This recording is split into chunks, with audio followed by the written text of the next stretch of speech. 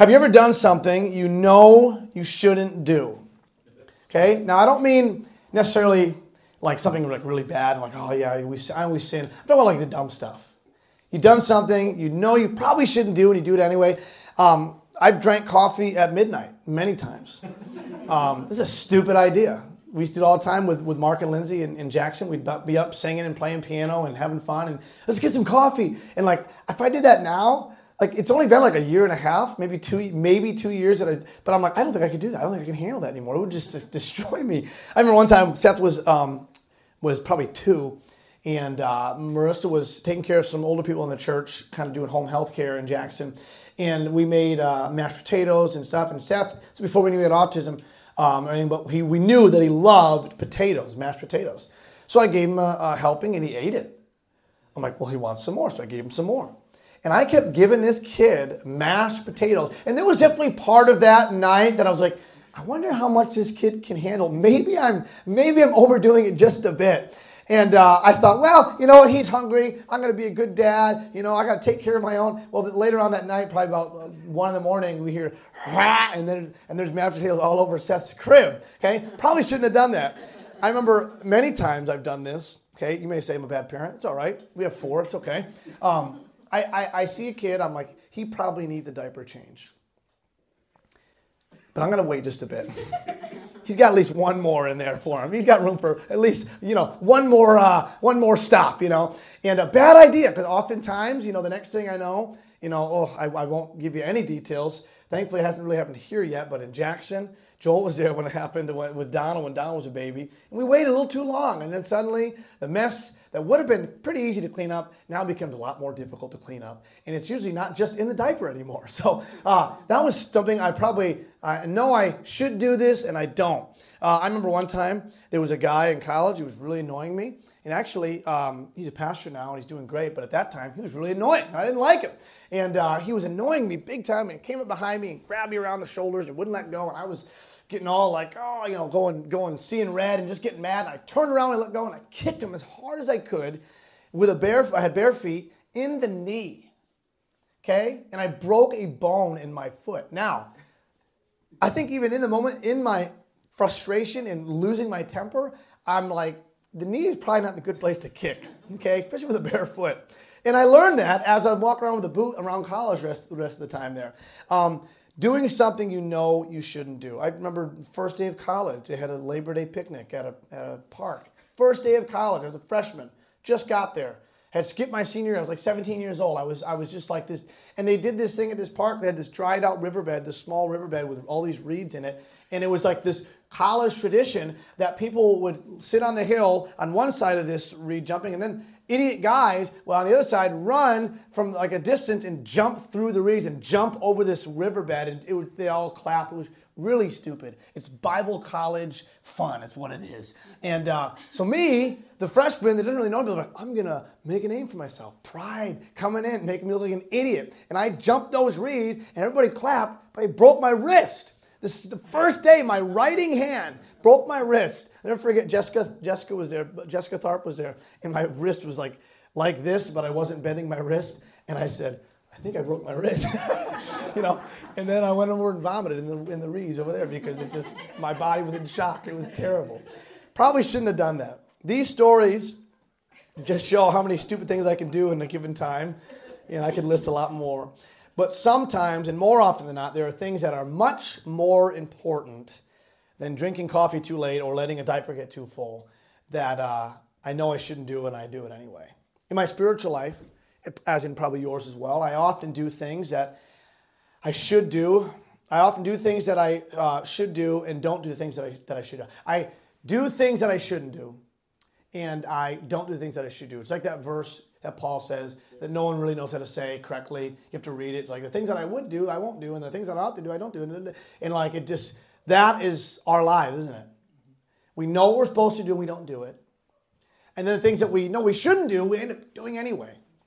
I often don't show Jesus like I should. I often don't let Christ live through me like I should. Listen, I've loved this series. It's been awesome. It's wonderful to look at the heart of Jesus, and it shows us how deep his love is for us. We talk about his love and his love for us and how we should love others. It shows us how deep his love is for us personally and for the whole world. It's astounding to study and to preach about and to listen about the character of Jesus. And it's hard to fully grasp how Jesus could take what he took, what people threw at him and what happened to him, and who could go through what he went through, and his response to betrayal and his reactions to being falsely accused, and on we could go. It's astounding. It's amazing to see that. It's convicting to look deeply at who Jesus was. Listen, I don't know about you, but for me, oftentimes I'm studying this and I'm very quick to compare my faults and failures to his status of perfection. I'm like, man, wow, that's just amazing. But it's refreshing. And I said that to say this. It's refreshing to read and to know and believe in Jesus and who he was and the work that he did and is doing in me, because all of who he is lives in me. And through the power of his blood and the beauty of his grace, I can live how he wants me to. That's a beautiful, refreshing truth to know. He will live through me. My faults and my failures are left at the cross, and new life is found in him. Hallelujah for that. That's refreshing.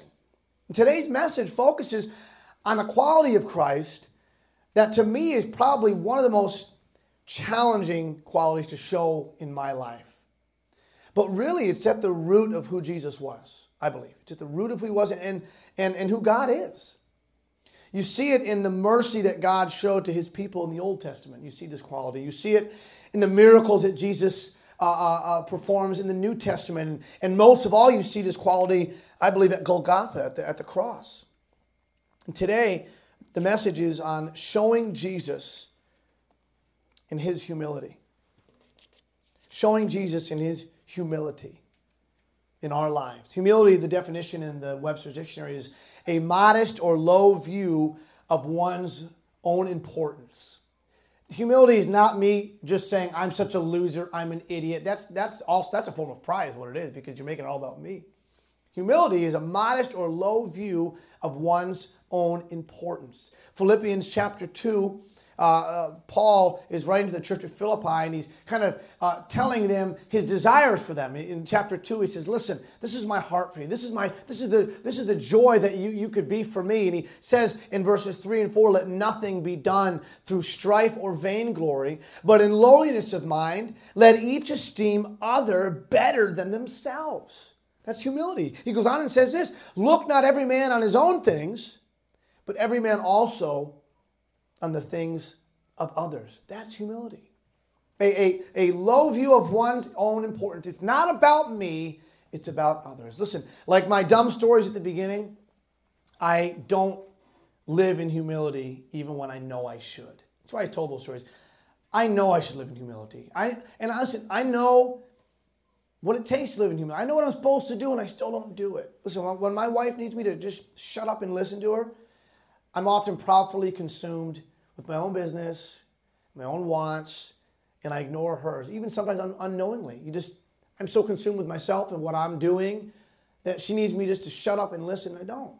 When my kids need my attention and my involvement in the little things of life, like playing Super Mario or dressing up like a cowboy or something like that, I'm too busy to realize what I'm missing out on. When I'm doing, maybe I'm working on my message, and they're trying to get my attention. And I'm like, well, hold on, but listen, I should do that. They need me. When a friend needs a ride an hour away to the airport or something like that, my schedule suddenly fills up.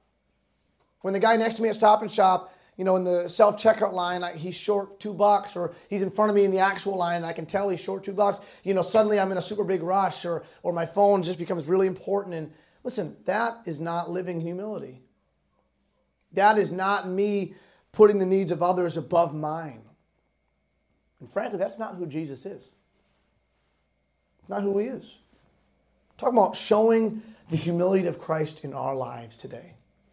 One of the more well-known stories that shows the humility of Jesus is found in the Gospel of John. Let's turn there. John chapter 13, and look at some verses here. John chapter 13, and I'll read it. And because we're going to read so many, I don't have them on the screen. I apologize, Dan. Just listen well. John chapter 13. And we find Jesus and his disciples in John 13 getting ready to have this Last Supper.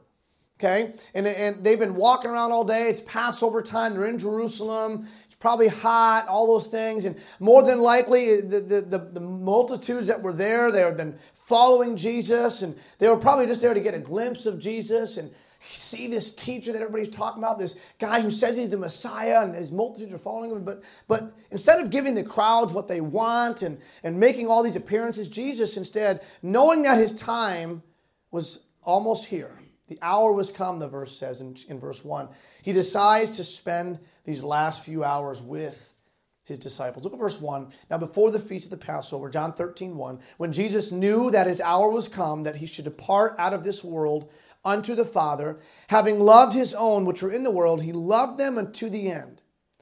And supper being ended, the devil having now put into the heart of Judas Iscariot, Simon's son, to betray him, Jesus, knowing that the Father had given all things into his hands, and that he was come from God and went to God. Jesus there, he knew who he was, by the way. That verse is saying he knew what he was supposed to do. He knew who he was. He knew what he was supposed to do.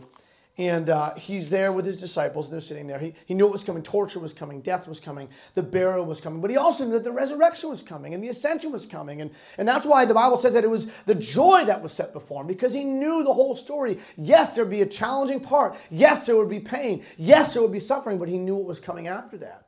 He knew the end of the story. Like we sang about today, the end was written. He knew it. So knowing the truth about himself and what was to come, and also knowing the sin that was still in the hearts of his most trusted companions, his disciples, his followers, his friends, he gives them a final lesson here at the Last Supper. See, before they got to this place in the Gospel of Luke, if you look at it kind of chronologically, they had been journeying together. And while they're journeying from Jerusalem and during this day before this Last Supper, the disciples of Christ begin to argue amongst themselves who was the greatest. You see it in Luke chapter, I believe it's 22. And they're arguing about who is the greatest among them. They're still, after all the time spent with Jesus, they're still missing the point. Jesus had already told them that he came to serve. Jesus had already told the story of the Good Samaritan and said, hey, go and do thou likewise. They already knew the greatest commandment, love the Lord with all your heart, soul, and mind. And the second is like unto it, love thy neighbor as yourself. They already knew those things. And even in the midst of the argument that they were having, Jesus says, listen, it should be the greatest among you that serves. So now we're here at the Last Supper, after that has happened. And we find ourselves at dinner, as they all sit around the table on the ground. That's how they sat back then, on the ground. They weren't in chairs, and they're finishing up dinner. And just imagine this, when they walk in that room, in that house, whatever it was, more than likely, there was a towel hanging by the door, and a pitcher and a basin on the ground with water. Why? For the washing of feet as they walked the dusty streets of Jerusalem. It was just custom. It was part of life, part of their culture at that time. And more than likely, each disciple, when they walked in that room, probably saw that towel and saw that basin and saw that pitcher and knew what it was for, but refused to offer to take that job. No one wants to do that. Listen, no doubt any of them would have been willing to wash the feet of Jesus. He was their king. He was their master. But to wash the feet of the other disciples, their peers, no way, man. It's unthinkable for them. Listen, you've heard it preached before, the feet washing, how it was the lowest of the low, and it was reserved for not just for servants, but for the lowest of the servants. It was grimy, it was nasty, it was dirty. It was kind of humiliating in a way, washing someone's feet. I remember I preached a message on this several years back, and Drake was brand new to the church, and I literally at the church in Jackson had a basin and washed Drake's feet up on the platform at church. Nasty stuff, man. And listen, his feet weren't that dirty. Back at this time, it's nasty stuff. So the King of the universe, okay, Christ, who was present at creation, evident within the Old Testament, we see Christ in the Old Testament, fulfiller of the whole law, Son of God, Prince of Peace, the promised Messiah, born of a virgin, miracle worker, their master, in this room stands to his feet, takes off his outer garment, puts the servant's girdle thing on, and grabs the basin, and one by one begins to wash the feet of each disciple and kneels down and washes their feet. Do you just imagine the awkwardness in the room? Like just kind of like, what's going, like, ooh. Imagine the feeling of shame that filled the disciples. Like, what is going on here? Like, what? He shouldn't be doing this. And I should have just stepped up and done it.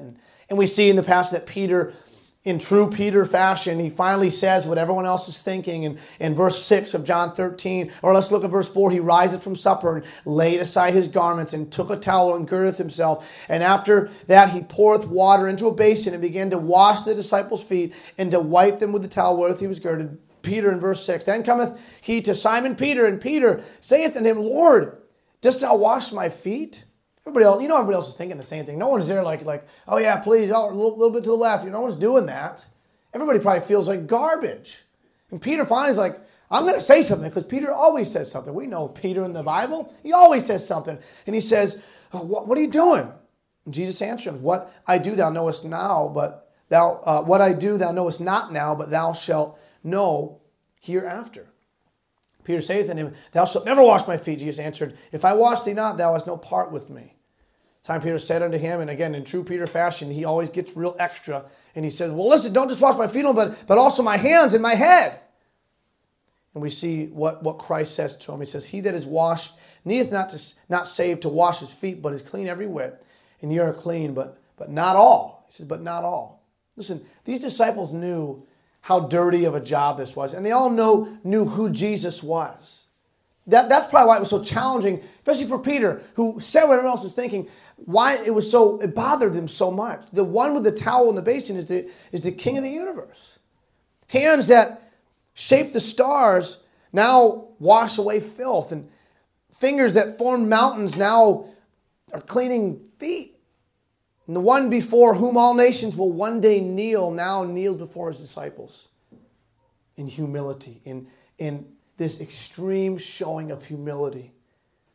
Jesus, think about this. Jesus knows the future of the feet that he is washing. He knows what's going to happen. He knows that night, those feet that he's washing will flee.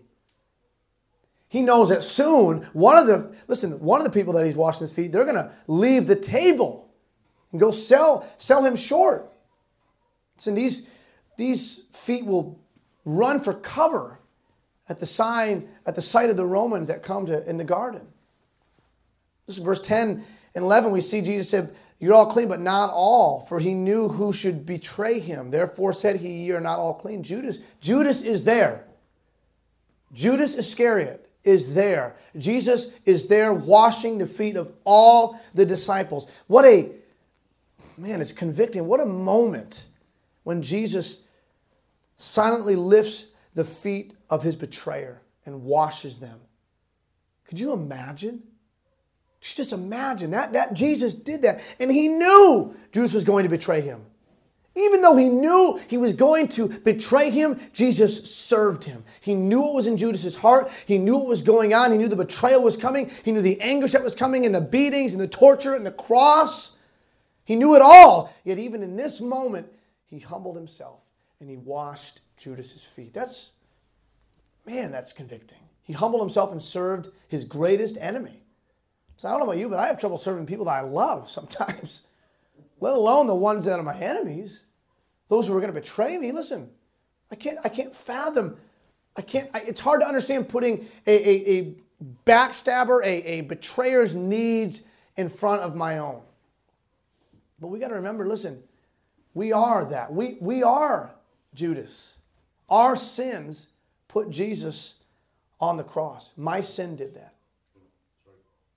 How many times have I turned from God's grace to walk in my own selfishness and my own needs and wants? And Jesus served me going to the cross. Listen, my sin, that's why it's so humbling, because I know that my sin did that. But Jesus loved me that much. He served me at the cross. He served you at the cross. He knows me. He knows what I've done. He knows what I'll do. But he loves me and he serves me. That's humility. Listen, Jesus knew in this passage, it's hard to understand. You read it, we've read it a billion times. He knew what these guys were about to do. He knew what was going to happen. He knew that they were going to run. And by the next morning when Christ was in the tomb, they'd bury their heads in shame. And they look down, their heads low, looking down at the ground, looking at their feet. And you think when they look at their feet, what are they going to think? They're going to remember how just the night before, Jesus, the King of all, washed those feet, knelt before them. He forgave their sin before they even committed it. He offered mercy before they even were looking for it. And he finishes up with an admonition in verse 12. After performing this humbling act of service to each disciple, including the one who betrayed him, he told the disciples to go and do the same thing. Verse 12, he says, you know what I'm doing? He says, know ye what I have done to you? You call me Master and Lord, and ye say, well, for so I am. If I then, your Lord and Master, have washed your feet, ye also ought to wash one another's feet. For I have given you an example that ye should do as I have done to you. Verily, verily, I say unto you, the servant is not greater than his Lord, neither he that is sent greater than he that sent him. If ye know these things, happy are ye if you do them. He says, listen, go and do the same thing. Go and love others. Go and serve others. Serve your friends. Serve your family. Serve your enemies. Humble yourself. Stop being so concerned with who's the greatest. That's the disciple always. Who's the best? Who's the greatest?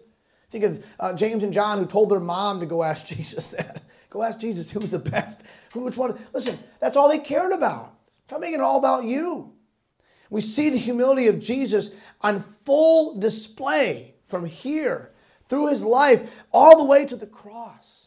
Philippians chapter 2, I'm going to put some scriptures on the screen, but I'll read the first couple. Philippians 2, I already read verses 3 and 4, and it says, look on every man on his own thing, but on the things of others. Let this mind be in you, which also was in Christ Jesus. What mind? Listen, the mind to serve others. The mind of humility, who being in the form of God, thought it not robbery to be equal with God. Look at these verses. But made himself of no reputation, and took upon him the form of a servant, and was made in the likeness of men.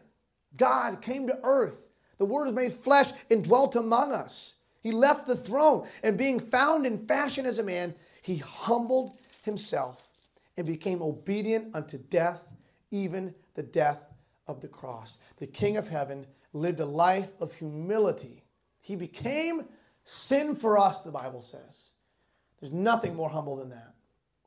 We see the humility of Christ, not just in these two stories and instances, but all throughout the scriptures. When he went to the beggars and the blind and the prostitutes and all these people that the lowest of low, he put himself around them and loved them and served them. So how can we show this kind of humility in our lives? Because that's what the series is about. Listen, it's not just about telling these beautiful stories of Christ and being like, wow, what a God we serve. It's about looking at the life of Christ and saying, well, I need to live that way. I need to love like Jesus and serve like Jesus and be like Jesus and let him live through me. How can we show this kind of humility in our lives? How can we let the humility of Jesus shine in our lives? Now, you may say, listen, well, you've already talked about this, Pastor. You know, I'll reach out to the homeless and I'll buy the guy's coffee behind me at Dunkin' and I won't yell at my wife so much. You know, I got it covered. This will be great. We've already talked about grace and this and that. Listen, if that's our definition of humility, just those kind of things, just that, then we're missing it. We're mistaken. The humility of Christ is seen in how he loved and who he loved, and how he served and who he served. Listen, it's pretty easy to love those people that love us and serve those people that love us. It's not that hard. I love serving my family, and it's easy to love my wife, my kids. Listen, it's even beyond that. It's basic compassion to love to be able to love those who are less fortunate. You know, you see, I know I worked in the bus ministry all growing up, and you see the kids in these homes, and it doesn't take much for your heart to go out to them and for there to be compassion for those who are less fortunate. It's a little more challenging, but far from impossible to love those and serve those who are much better off than us. It's a little bit more challenging. People that have a lot more, maybe they're very rich or things like that, and you're kind of like, you know, you kind of, if you're not careful, your heart, that sinful heart and your flesh kind of, you know, you kind of, well, they got to take care of, they're all set. But it's not impossible to do that at all. It's the most challenging to love those and serve those who have hurt us, who betrayed us, who hate us. That's like, why on earth would I do that? But that is the love that we must strive for. That is the humility that we must crave. must pray for, must depend on God for, because that is the love of Christ. That's the heart of Christ. Living in biblical humility enables you to live a life of peace, dependent only on Christ in any circumstance. That's the bottom line. Listen, you can diffuse arguments when you're humble, when you have the humility of Christ, because you don't need to stand up for yourself and defend yourself and win every argument. Listen, Proverbs 51, a soft answer turns away wrath. If you're living in biblical humility with the humility of Christ, listen, you're not going to be argumentative. Listen, any time that I have got bent out of shape or bothered or upset or I got to defend myself, listen, that's pride every time. When you have humility, you can diffuse arguments. You can handle unfair treatment peacefully when you're humble, when you have the humility of Christ. Listen, godly humility means you do not feel a need for vengeance or for revenge. Be kind one to another, tenderhearted, forgiving one another. Why? Even as God, for Christ's sake, has forgiven you. Listen, you don't need to, you can handle that when you're humble, when you have humility. Yeah, it hurts. I'm not saying it doesn't hurt all, I'm not saying but it doesn't control your spirit. You don't have to live a double life when you walk in humility. You know, one person here, one person there trying to impress everybody, please everybody. When you understand God and the humility of Christ, you don't need to act like the man and just be the best so that you're better than others. The better you know God, the less you have to prove. The better you know God, the less you have to prove. You'll receive criticism without being crushed when you're humble. I mean, I don't know about you, but for me, that was a struggle of mine. Anytime someone criticized me or was critical of me, even if it was kind, it just beat me up. I would constantly be like, hey, Marissa, how'd the message go? Oh, it was good. I'm like, really? It's like, why? Like, what was, man, that's bad. That's pride in me. That was pride in me. I was not living in humility at all. Listen, when you're living in biblical humility with the humility of Christ, you'll respond to criticism without becoming defensive, whether it's deserved or not deserved. Because you're going to get criticized, and I'm going to get criticized when I need it and sometimes when I don't need it. But I'll be able to handle it and accept it. Listen, being aware of my failures without being emotionally devastated. That's a huge step that the Lord is helping me take in my life. Recognizing that, I'm not perfect by any means, but I'm not going to be devastated, emotionally just crushed because of it. I'm going to depend on Christ. Listen, we've got to live in humility.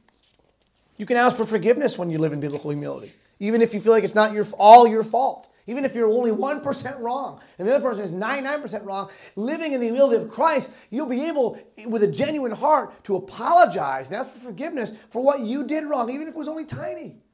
That's the humility of Christ that we need to have, that we'll never get in our own strength, that we'll never get just by trying really hard. We need Christ. Doesn't that sound like a better life? A life of peace, a life of true joy? Listen, you're going to be faced with situations this week, maybe even today, where you're going to have to decide between what you want and what others need. Or you'll have to decide between what maybe you need and what others need. Or maybe what you need and what others want. And you have to make a choice. Will you let the humility of Christ shine through you? Or will you choose to live? Well, I choose to live in my own little selfish little kingdom of one. All about me. Listen, I have to remember that every harsh word that I use, every petty offense that I take, every angry thought that I may not say, but I think it, those are choices to live in pride in my life. They are. Bottom line, no excuses, no justification, no whitewashing. Every harsh word, every petty offense that I take and get mad about, every angry thought that I think, I'm choosing to live in pride. Every time I roll my eyes, every time I try to make myself look better than I actually am, or better than someone else, every time I try to cut someone down for my own benefit, or to make myself feel better, every time I choose to ignore people's needs, I am choosing me. I'm choosing me over others. I'm choosing me over Christ. Humility requires sacrifice. Humility brings death. We see that in the cross of Jesus. He humbled himself to the death of the cross. It took humility. And listen, I'm not going to go and die on a cross. I'm not saying that kind of death, but I'll tell you one thing. Humility in my life will bring death to what I wanted or what I thought I wanted or needed. Death to my flesh. That's what humility does. Being willing to open up and share, struggles and sins and confessing, all that stuff. Listen, that takes humility. Listen, every time, remember this, every time we act in humility, God is on our side. Believe that truth. Every time we act in true, biblical, Christ-like humility, even when it hurts, even if someone gets mad, God is on our side. God is for humility. Pride is the opposite of who Jesus is. Every time we act in humility, God is on our side. Living in humility hurts. It does. It brings pain. No one wants to talk about that kind of stuff. No one wants to talk about their struggles. No one wants to own up to problems and say sorry when you defend yourself for so long and then suddenly you have to turn around and be like, actually, that was my... No one likes to do that, but it takes humility. The freedom that you'll find in living in humility considerably outweighs the pain that we experience when it comes to humility. Listen, the freedom that you'll have, the freedom that you'll find in living in humility, it's so much better than the pain that you'll find when you experience humility. Yes, there's pain that will come with it, but after the fact, man, there's freedom. Don't you want freedom? Don't you want to be free? Freedom from always needing more, freedom from always getting irritated, freedom from being so easily discouraged, freedom from feeling like you'll never measure up, freedom from insecurity, freedom from ourselves. Listen, I want that freedom. I need that freedom. I crave that freedom. And I know it's only found through Christ. From relying on Him and letting His humility shine through me. Listen, Jesus came to earth. He lived a life free of pride. He died in my place and rose victoriously so that we could live lives of humility. His humility. He did all that for us. He's not leaving us in this fallen world with no hope, with no way out.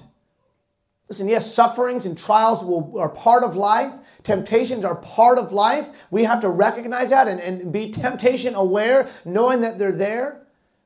My goodness, we have to live in humility and realize that Christ died for us so that we could allow Him to live through us. And He rose again for that reason, completely dependent on Him. So church, will you choose to live in humility? Today, this week, in your life? Will you show the humility of Christ in your life? With your spouse. Man, it's true. It seems like we have the least patience with those who we're closest to. Ugh, I don't like that one. Good preaching, but hard living, because it's like, man, we know it's true and we still do. It's the people that we're closest to that we have the least patience with, we think, well, they got it taken care of. They'll be all right. Like, I know them really well. They'll be fine. Listen, with your spouse, with your kids, with your family, with your friends, will you show humility? With your coworkers, with your boss, with your enemies. The Bible says, pray for them that despitefully use them. Despitefully use you, and to pray for you and love your enemies. That is hard, man. But God gives grace for that. He gives strength for that. I'm telling you, this week, watch for opportunities. If you're looking for opportunities to show the humility of Christ and you ask God, give me opportunities this week to show your humility in my life, I promise you, they're already there, but you'll see them more clearly. Would you do that this week? Ask God. Say, Lord, I want to live in humility. I want your humility to shine through me in a real, authentic, genuine way. Show me the opportunities. Give me the opportunities, and He'll do that. May we live in the humility of Christ when we show this lost world and all that we're in contact with, our family, our friends, other believers. May we show Christ through His humility in our lives. Lord, we love you and we need you this morning. Would you just bless us? Would you help us, God? Challenging message, Lord, for me to even study for, Lord. You know, even in the midst of me studying for this message, Lord, I was struggling with showing your humility. God, but you give grace. You give strength when you make a way. You are a way maker. God, please, would you help us to live in humility? Help me, Lord, personally, God. I just want to live in humility. I want to be humble. I want to be real. Lord, please, I cast off any pride that's in me, any insecurity that's in me. God, please. My flesh, God, please. Shine through my life. Help me to live a life of true, biblical, Christ-like humility. I need to, God. I don't want to live irritated and frustrated all the time and feeling bad about myself. I don't want that, Lord. I want to live in your grace. So please, would you help me to show your humility? And Lord, help our church, God. If there's someone here that battles that battles pride, Pride's not always, Lord, you know that it's not always just thinking you're the best at everything, but it's just just addicted to self. And God, please, would you just help us, free us from that. Free us from that addiction to self and only what we want and need, and help us to look on the things of others, like it says in your word. Lord, let that mind be in us that was in your Son, Christ. We need you. In the name of Jesus, I ask you to bless our church and give us humility as a church. Bless us as in our prayer time. And God, thank you just for being so good to us. Thank you for your love for us. Thank you for your guidance in our lives. And God, I ask you just please, Lord, please. Lord, it's hard. It's challenging. It's not easy. But God, you make a way. And I thank you so much for it. Please bless us as we go. Bless us as we pray. In your precious and holy name we pray and ask for all these things. Amen.